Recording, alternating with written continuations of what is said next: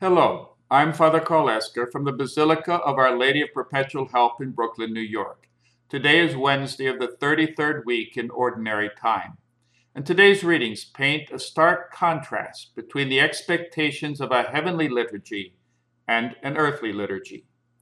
In the first reading from the book of Revelations, we hear John the seer's vision of a heavenly choir singing God's praises. Holy, holy, holy is the Lord God Almighty. We echo that refrain in every Mass as we begin the Eucharistic prayer.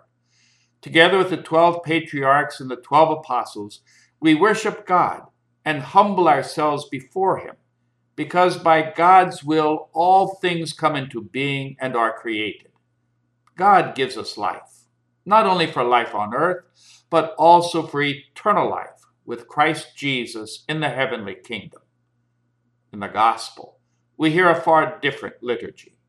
Jesus tells a story about an earthly king and the ritual he used to choose the officials for his realm. In Matthew's Gospel, we call this story the parable of the talents. But in Luke's telling, some of the details are different. The amount of money is much smaller, a single gold coin given to each of 10 servants. However, the servants here worked much harder, one increasing his coin tenfold and another fivefold. We discover that the ritual was a test for promotion. One gained the governance of 10 cities and the other 5.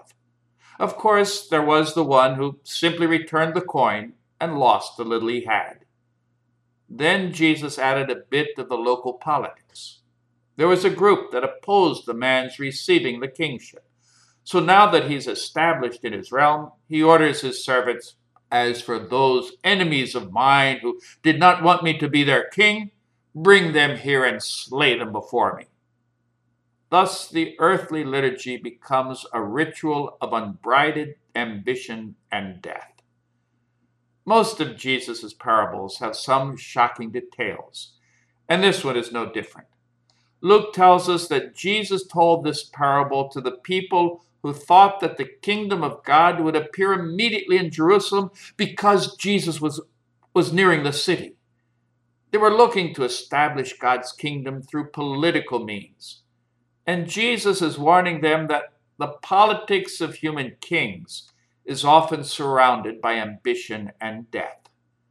Whereas the choir of saints in God's heavenly kingdom, seen in the book of Revelation, was peopled by those who had given witness to God by their love of neighbor and had given up their lives in faithfulness to the gospel during the persecutions.